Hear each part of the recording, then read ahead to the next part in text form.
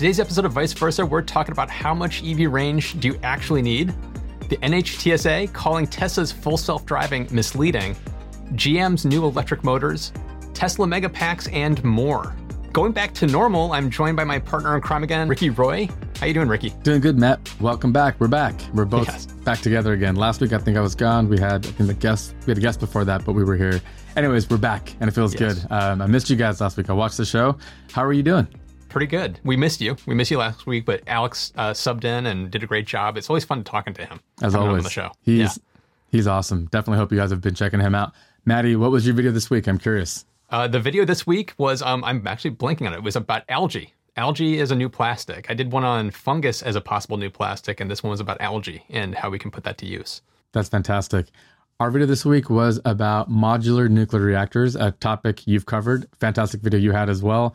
It's this clean thing that we were all talking about. It was supposed to be the savior of energy, but in the last couple of decades, it's been on the decline. And there's a couple of reasons for it, and I think this technology could potentially address it. So definitely exciting stuff. So yes, check out both those videos. They're linked in the description if you haven't already. And ready to get started with the show? Let's get started. Our first story is about the longest range electric vehicles you can buy. So the thing that we had in our thumbnail was about this 500 range EV, which of course is the Lucid Air. But they break this down into different categories of cars you can buy today. So the Model 3 is a real champ. The Model Y is pretty close up there as well. This is the California Route 1 Edition Mach-E, which is estimated to have about 305 miles of range. Definitely an awesome car. I think those are available now. The Kona is in kind of the next tier, 258 miles, kind of in the Bolt range of cars. The Taycan, which is, Matt and I have both driven this and talked about this, but it has a stated 227 miles of range, but that's way understated. It's going to go further than that for sure. And then, of course, the new Kings, we got the new refreshed Model S coming in around 400 miles, and the new Model X, I think, is around 360. But there is officially a new King, as according to the EPA, the Lucid Air Grand Touring is 516 miles. The Dream Edition Performance is 400 something, and the range version is 520. So they have three different variations. I think it's a good sign when the company made that designation. So the Dream Edition, which is the highest end spec, has two models, the performance version and the range version. So I think what they were realizing is with the 1111 horsepower, whatever that crazy car has, they were not able to hit that 520. So they made a 900 or some other, crazy bonkers number car that could hit that number. So I think they're close. And I'm actually going to be at Lucid's factory in Arizona next week. So stay tuned. I'll talk about that. But we have a new King in town, and this, they were boasting about this quite a bit on social media. But yes, the question remains, and the Rivians are a little bit behind because they're not quite as efficient. They're a little more truckish. I think the Aero is not quite as good. The battery packs are bigger, but they're going to be around 400 miles of range as well. So Matt, what do you make of this? The question that we asked on the thumbnail, the title is, do you need 500 miles of range? Like, how much is enough, or how important is range? Is it needed at this point? What's your take on that? Yeah, well, Elon's got a lot of notoriety when he was saying that he thinks most people don't need more than 400 miles. And I kind of agree with him. I kind of look at the mileage that we are talking about. It's kind of like efficiency when you're talking about solar panels. It's kind of like a red herring. It's not, range ultimately doesn't matter. It's the whole user experience. It's how fast does it take to charge? How frequent are the chargers on your road trip? It's the whole thing that matters the most. So it's like, I remember in college, I had a little Hyundai that was this little, crappy little car, and it had a tiny tank. So when I would drive 400 miles, I would have to stop 2 or 3 times to fill it up. But it only took 5 minutes to fill up, so you never even think about it. So it's when we get to that point in the user experience around electric vehicles, having 500 miles or 400 miles or 300 miles ultimately doesn't matter too much. If the user experience of driving it on a long road trip, you're able to easily find fast charging, and fast charging is crazy fast. So right now, I think that's one of the things that's holding back EVs is that even if you had a 500 mile car, you're still talking about needing, 45 minutes at a fast charger to get it from 0 to 80%. And for a lot of people, that time is where they're kind of balking. It's because it takes me 5 minutes to fill up my tank, but it takes 45 minutes to go from 0 to 80%. So once you start to kind of factor in charge times and frequency of charging, in addition to the range, that's the full picture. So I think all of us who are EV fans obsessing over the range of this is 500 miles, so that makes it better. It's like that to me is kind of a false equivalence, especially when you're talking about average Americans and most people around the world driving less than 50 miles a day. So it's like day to day absolutely doesn't matter. It's only really road trips. So that's kind of my basic take on it. It comes down to user experience.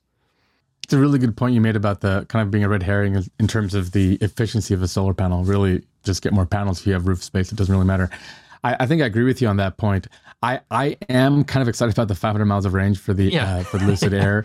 And the reason is, I think I've told you this before, but my parents live 450 miles away in the Bay Area, and I live in San Diego. So currently we do 2 charge stops typically. The first charge stop is totally welcomed. We have lunch, we take a little break. The second one is typically the one where it was like, if I didn't have to stop right now, I wouldn't mind just keep on driving. So depending on your habits, like if you drive long distances, Matt, you've mentioned you drive up to New York to visit your mom and dad and your brother and stuff. So that's not quite the range that it is here in California. I know California is a crazy long state. It's like Texas. You can be driving for hours and still be there.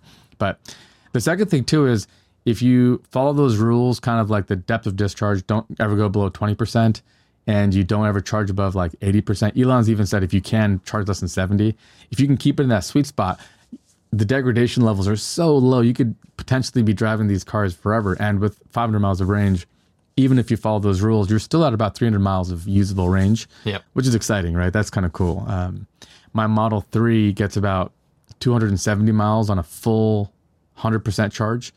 And when I go on road trips, I do that. So I could potentially be seeing more degradation as a result. But yeah, I hear you. It's probably not too pressing, but the cool thing with the Lucid is they achieved that with really good efficiency. It wasn't just like they slammed a lot more batteries. There are more batteries. I think it's like 113 kilowatt hour battery pack versus a 100 kilowatt for the Model S. But their efficiency numbers are close to like the Model 3, which is like the king of efficiency. So they achieved that range the smart way, which is what I think is exciting about it. Yeah, that's kind of where I was kind of coming from is it's those other, it's the full picture. So like Lucid finding ways to be more efficient with their car to eke more range out of a comparable battery is where I think the biggest bang for the buck we're going to start to see, where it's like Tesla's going to get better and better about their range, but not necessarily make their packs bigger. It's like that's where we start to get kind of reap the benefits of this. So for me, it's like I'm the same camp. It's like my Model 3, I do not get over 270 miles anymore. And I was supposed to get 310, 315 when it was brand new. And now I'm getting 270 when I fully charge it. So there's been degradation, and that's totally fine. I knew that was going to happen. But I had never run into problems because I'm on the Tesla supercharger network, just like you. So it's like when I drive to go visit my parents, there's superchargers everywhere. And it coincides with stopping for a lunch break, so you charge up. So it's like from my point of view, from a user experience point of view, it didn't really change my driving that much at all. Even though it added maybe 20 to 30 minutes to the road trip to go see my parents, that doesn't matter. And it's like that's the part that I think a lot of people who are not in the EV camp are struggling with, trying to understand that that's a possibility. And then those of us that are in the EV camp are just talking about like, 500 miles of range. And it's kind of like, no, it's the user experience. It's the user experience. Look at the whole picture. I think the audience definitely agrees with you. Sar Yogev says, definitely don't need 500 miles when my country is 250 miles long. It's a really good point. And this is what's always funny about Europe. When my friends and family visit us in California, like you can drive 10 hours and still be in California. In Europe, you drive 10 hours, you could have crossed like 4 international lines. So that's a really good point. Depending on where you live, it could be overkill. But I think most of the viewers agree with you in terms of the experience of it.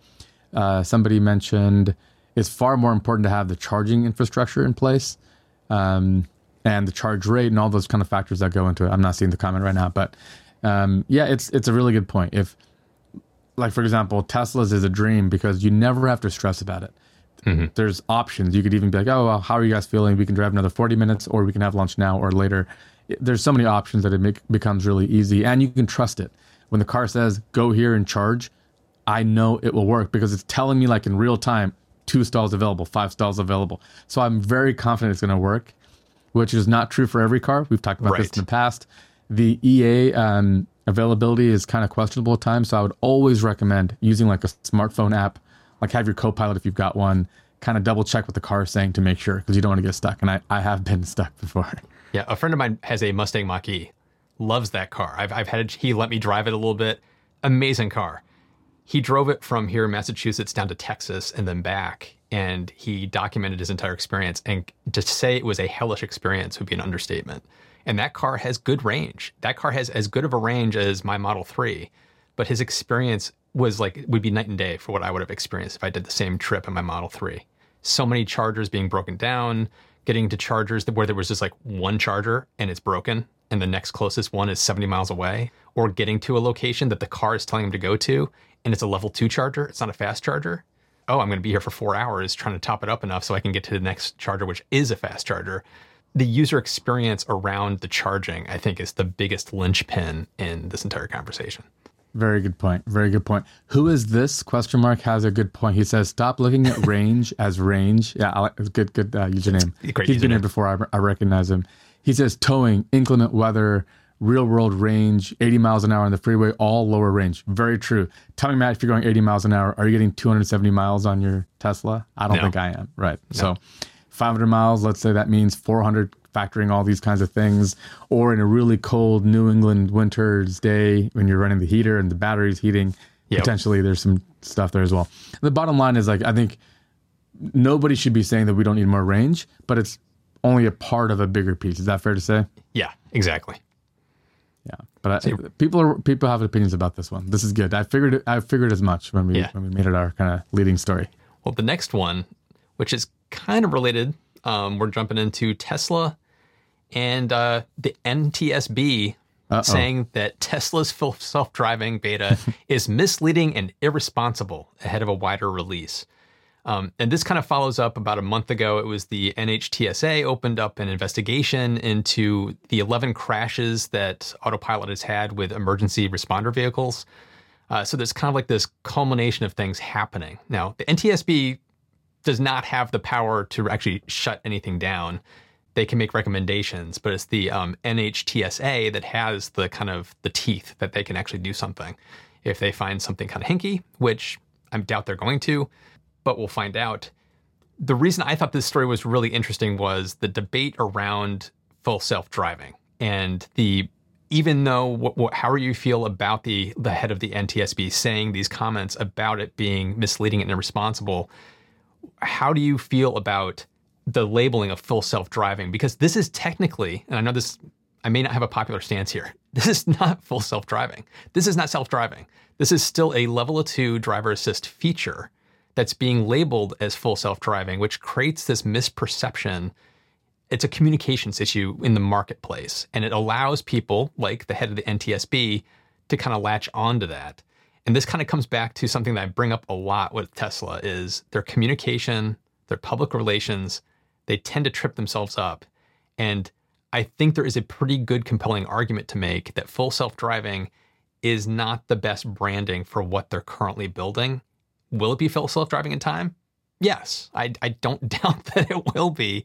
But for right now and for the next few years, it's probably just going to be a level 2 driver assist feature. But because of how they've labeled it and how they're selling it, there's a misperception in the marketplace. There's a misperception in government circles that could create severe problems for Tesla as they try to roll this feature out. What's your take on it? I think you hit it on the head. It really is kind of almost kind of a legalese lawyer debate more than anything else, because it's really not a question of the technology. And I do agree that the labeling is, so like, for example, Ford calls theirs Blue Cruise. Yeah. GM is Super Cruise. No, like nobody's suing GM saying, hey, wait a second, Super Cruise refers to an aircraft that can fly above the speed of sound without afterburners, and I'm not going 800 miles an hour. No one's saying that, because that's clearly just marketing, right? There's no deeper meaning to it, whereas full self-driving means something. And I actually don't even like that term. It's a mouthful.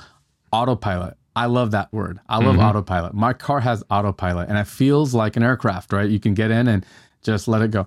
So I would have, if I were Tesla, to your point about kind of the marketing of it, I would probably have come up with something around autopilot or like full autopilot or something along those lines. But really, it's not an engineering thing. They're working on like the most cutting edge self-driving tech in the world.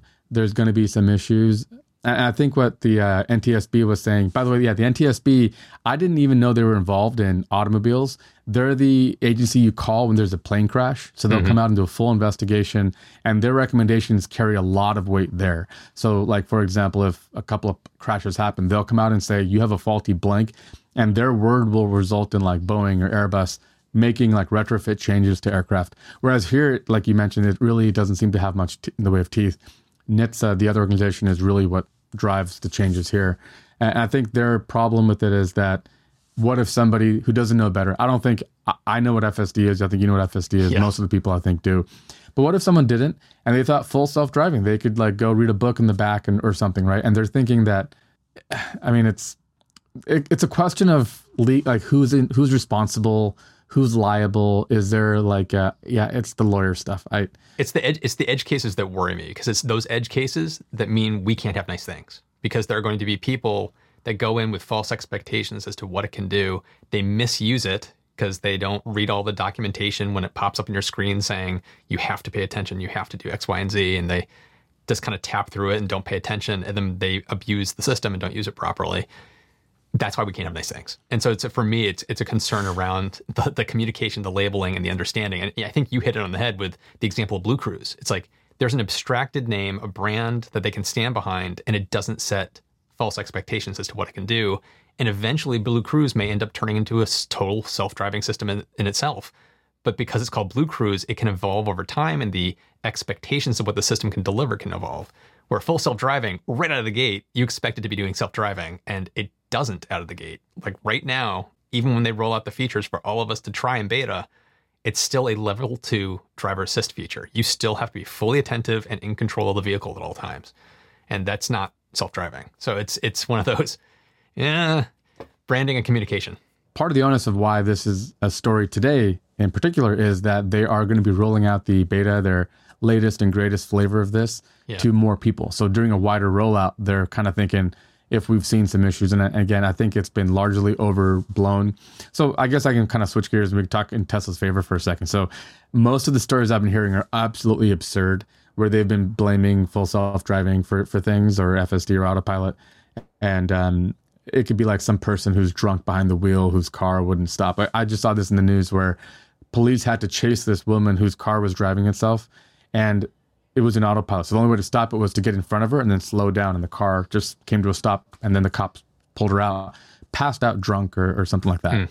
And so the comments go back and forth like all these things that we talk about, but one of them is like, okay, well, would you rather have her not had autopilot? She would have probably been crashed on the side of the road somewhere, maybe something much, much worse, probably something much worse. So this is really good technology. We should break that apart, and Tesla's working on some of the greatest, coolest stuff there is. They're far ahead of everybody else. They're doing great work. This really is kind of the naming and stuff, and if that matters. But I have always wondered, you notice how Tesla has very little in the way of like disclaimers.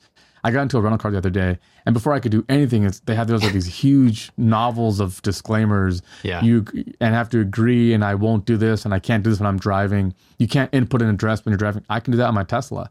I always wondered, how do they get away with it when nobody else does? Is it just their legal teams are kind of more laissez-faire and compared to everybody else? I don't know what it is exactly, but I think it's a dial of like how other companies or the legal teams have a lockhold on everything. They want to protect the company at all costs. And that's why you see that, where Tesla's being a little more adventurous, I would say. Yeah. How they're I approaching love that. it. That's part of why I love Tesla. Like the less the lawyers are involved, I think the better, always. But on that note, I do think they could do something. Like when you activate it, they could have something very clear flash up on the screen for a couple seconds. You don't even have to tap it, make it go away, but just maybe an image of a driver that's attentive behind the wheel saying, remember, keep attention at all times. And then it goes away. It's something super simple and stupid. Sure. But it's like that could help those edge cases from potentially happening. So we'll have to wait and see. I just hope that we can figure out something here so that this doesn't make the news, so that Tesla can just do the work of the great work they're doing and not deal with this BS. That's really where it comes down to, right? I think we're both proposing options to let's let the engineers do their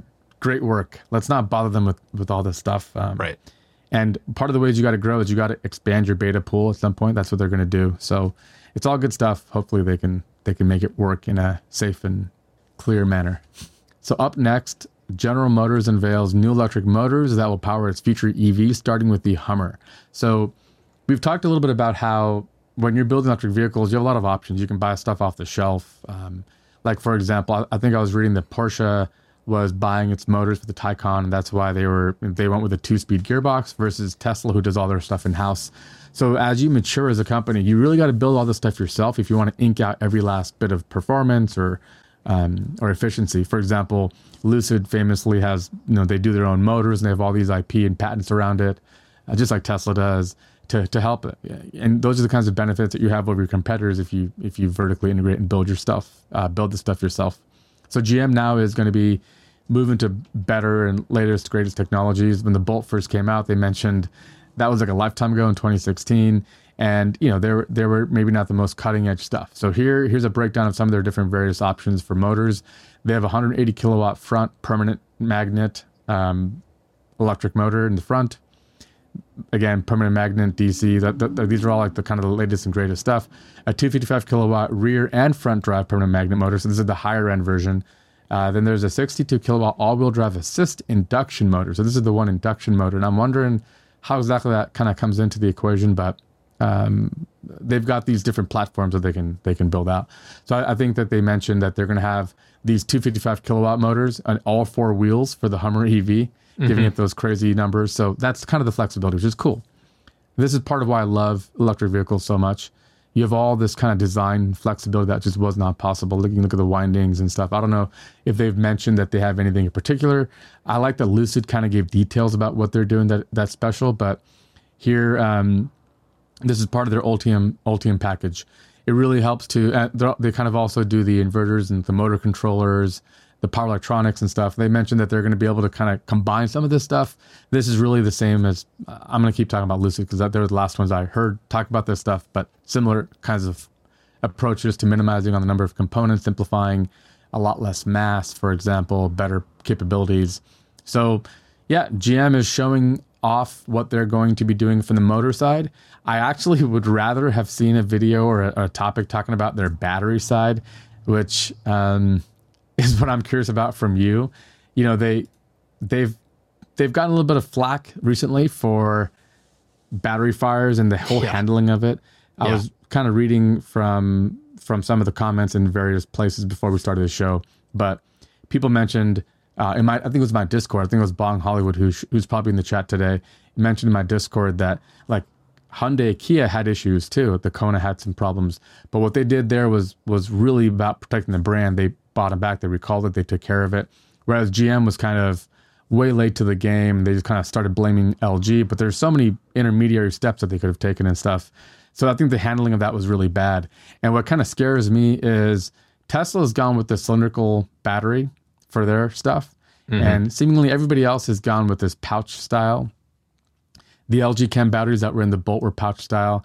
You never heard about these huge Tesla problems with batteries the way they had happened with LG and GM. So the Ultium is also a pouch style battery, and the new motors are cool. I love it. It's really cool. But I think at this point in time, I want to know about the battery and why whatever they're doing next is going to be better than what they have now. What's your take on this? Well, I can't remember. It was like when they announced Ultium, they did talk about the batteries a little bit. They talked about the cooling systems that they've got for those pouch style batteries as something that they were kind of touting a little bit. I hope it turns out to be true that they've designed these in an intelligent way. I mean, Elon has said that he thought pouch style was a little harder to manage the heating and cooling of compared to a cylindrical, which would explain why they're sticking with cylindrical for all the Tesla battery packs. I'm not going to pass judgment on the Ultium design until we start seeing them out in the wild and get more details on it and how they actually perform. But I think it's an engineering problem I think they could probably overcome. But it kind of, this whole story, the reason it kind of piqued my interest was when you look at all the companies that are trying to transition into electric, there's all these kind of signs I'm looking for of like, which ones are taking it more seriously? Oh, GM's building their own gigafactories. Okay, they're taking this seriously.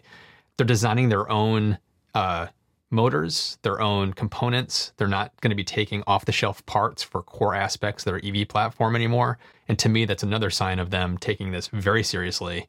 And kind of to go back to the article just for a quick second, this thing, this is the Ultium drive controller, which houses the inverter, the charging module, which reduces the costs, the weight, and the manufacturing complexity. This reminded me of the Octovalve, like in the Model 3. It's like they're rethinking how the car has to be built to really minimize the number of parts and the complexity of putting it together, how to make it super efficient and cost effective to make these vehicles. And when I saw this in the article, I was like, oh, hell yeah, this is awesome. This is some innovation coming from GM about how to optimize their Ultium platform to make it really flexible and not using off-the-shelf parts. They're looking at it as the whole package, which is very smart. So it's like VW and GM are doing this. I'm hoping Ford is doing similar things to this. If you look at the Mustang Mach-E, I would say they're not doing this because there's a lot of off-the-shelf parts inside the Mustang Mach-E. I don't know if did you actually look under the hood at the whole stuff that's in there? Because it's crazy what's in the Mustang Mach-E. The amount of cabling and like tube and everything. It's nuts. And then you look in a Model 3 and you actually have a frunk. It's like because there's nothing there. Exactly. It's so optimized. So I'm hoping that GM is heading down this path just like Tesla did. So for me, this is exciting from a point of view of it looks like GM really is going to handle this transition to electric pretty well. It looks like they're trying to set themselves up for success. And even though they've botched some of the recent stuff with the battery recall, they are finally doing right by the customers, which is the important thing. They've fixed all the issues, but the way they handled it was not good. But hopefully they've learned a lesson from this, and there's signs of life for where they're going from here. Yeah, the Wonder Box came to mind. Something that Lucid is working on as far as like a kind of reimagining and a repackaging to save on weight and stuff. Yeah, I'm with you. I really do hope that this is the start of something better. The Mach-E teardown, the Sandy Munro that you referenced, was really enlightening to me. I always kind of thought, these guys build cars. They've been building cars for a long time. They're going to get that part of it right. It might not have a nice UI or software. It might not be as cool or something else, but they'll get the engineering bits down. But you realize like that wasn't exactly the case. And we mentioned in the show before, the Mach-E was it didn't feel like platformatized, if you will. It didn't feel reusable and like, really modular. It felt like kind of a one-off to me. Whereas what they're doing with Ultium, what GM is doing with Ultium is far more of a modular approach. So take these motors, this battery configuration, and build a car. Somebody in the chat section mentioned that the Hummer EV battery area seems really deep. It's almost as if they're stacking two cells high. That's exactly what they're doing. In the Ultium presentation, they mentioned that, and to do this, you have to have really good cooling because like that heat rise is why normally you don't stack batteries like this. But yeah, they mentioned that you can have, small passenger sedan, or you can go to full rate configuration and have a double stack, which is what they're going to do for the Hummer EV. So I hope that they've got this figured out. I hope when if there's a teardown, like let's say the Hummer EV, which was, they've been like, advertising it and all this stuff. If Sandy Munro tears that down and it still seems not reimagined, not really well thought out, that's going to be a really embarrassing look for GM. I think it's important that they figure this out and do a good job of it. I hope them well, but I mean, I think at this point they've got to prove that their cars are going to be awesome at this point. I think that's kind of the way I feel about it. Okay, so for the next story, this is kind of a 1-2 punch. It's actually two stories I kind of want to cover here. This first one, they're both Tesla Megapack related, is they're building a Tesla Megapack combined with solar to replace a 562 megawatt coal plant. It's one of the largest coal plants in New Mexico that's going to be getting replaced by this setup. And in the setup, what was it? It's replacing the coal plant, which costs about $45 per megawatt hour for production in 2018 and 2019. And they were considering potentially doing something like retrofitting the coal plant with carbon capture to make it clean coal. But that project was projected to be about $1.5 billion to do. And in comparison, going solar with a battery is going to give you a reduced per megawatt hour cost and costs less to build out than retrofitting this old coal power plant, which is why it's getting retired. And they were trying to hold on to it to keep those jobs. And this controversial statement, but why I admire that they're trying to hold people's jobs. There are so many more jobs and so much more potential in the green energy industry than in coal. It's important to keep looking forward, not back. And there is so many jobs opening up in green energy. It's kind of incredible. But this ties into this other story that we wanted to kind of cover. Tesla breaks new ground on a mega factory. And they broke ground on this in, where was it? It's in Lathrop, California. California. Yeah, and I found this fascinating that they're building a mega factory to build the mega packs that are used in installations like this story we just talked about. And it's curious that they're not doing this in the Nevada Gigafactory. And one of the kind of like thinking around that is because this might be logistics, because they've announced that they're using LFP batteries for their Megapack installations, and that's going to be provided by CATL. So having this in Lathrop is probably good for logistics and operations for assembling these Megapacks from batteries that are shipped over from China. So it may be why they're building it there. But this is just, to me, an exciting kind of like a little announcement from the Tesla Energy division of, it's really cool to see this kind of ramping up, because we're going to see more and more of these installations replacing coal peaker plants, natural gas peaker plants. It's just going to continue the trickle over the next few years, and it's neat to see them building out a mega factory. What's your take on this? Yeah, this is a fun one. Again, Tesla like absolutely perplexes me. I've always been told you can't start a business in California. Like, it's impossible. And here they are producing automobiles, which I did not think was possible. It's a very expensive state. We were just talking about this before the show. Real estate, labor prices, electricity prices. It's like the craziest place to do business. And yet Tesla seemingly does it. So what are we missing? What is everybody else missing is what I always wonder. Tesla is just another... I think we need to award Tesla the job of doing the high-speed transit rail system that we've been talking about in California for the longest time, and it'll never happen unless apparently Tesla does it, because they'll figure it out. So there's something there. There's something with Tesla and how they do business that is just amazing. But this is really interesting. I hate the idea of spending, like, putting bad money after good. Is that the expression? Like wasting your money on something stupid like a coal plant. Retrofitting a coal power plant is not a good idea, because even if you get into carbon capture and try to clean it up a little bit, it's still going to be cost prohibitive in a matter of years. So you're spending money for nothing. If that is it's kind of like if you have an old car and it's just constantly breaking down and costing you money, at some point you're better off saying, get rid of this car, sell it for whatever I can, and buy a new car.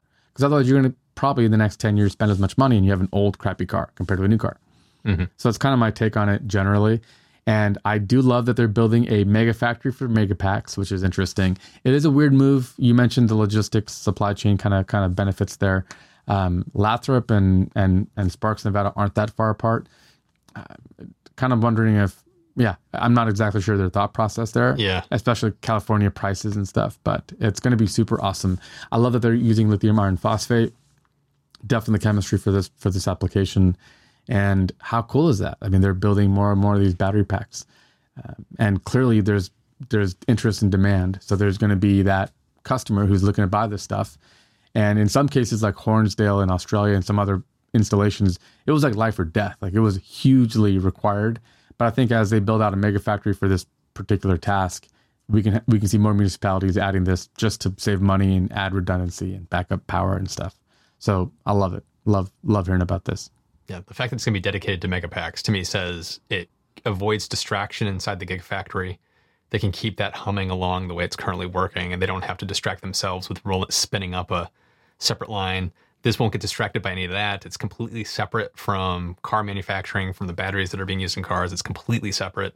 So I just wonder if it's just a operational logistics kind of point of view of just, but your point is correct of like, why Lathrop? It's like, wouldn't there be a more affordable place to do this than doing this in California? Like, I'm assuming Nevada would have, if they wanted to spin something else up in Nevada, they probably would have been happy to do that with huge discounts and tax breaks and things like that. So I'm curious. I wonder if we'll ever find out what the story is behind this. I'm sure the big commercial customers for electricity, for example, pay a lot less than we do residentially, but still, I'm going to go off on a limb and say that they're going to pay triple the electricity prices that they would if they just went a couple hundred miles east into Nevada to do the same thing. But yeah, somebody mentioned that carbon capture is a myth, and it's I think why invest in something old and bad when there's, it's like, would you rather fix a tube TV or buy a new LCD flat screen? It's kind of like, could you imagine somebody shopping for like a new tube for their projection TV? I don't know. old technology. It's time to make a move. I think people should be bold and embrace the new stuff. Never possible. Yeah, thank you guys. And we know we were late last week. There's always going to be stuff that comes up, but we will try to keep the show on the rails. We'll try to find cool guests. If you have ideas, by the way, you should leave us comments. If you have ideas of people we should reach out to see if they'll be on the show, Jordan from Limiting Factor comes to mind. Oh, yeah. There's tons of awesome people that we could potentially reach out to, and some people that we already know. So that would be fun. Thank you as always for watching, and thank you for all your support, guys. We appreciate you. We'll see you next week. Yeah, and don't forget to subscribe if you haven't already. We're live every Thursday at 11 a.m. Pacific, 2 p.m. Eastern. And you can always listen to the podcast version at viceversa.show. Thanks again. We'll see you in the next one.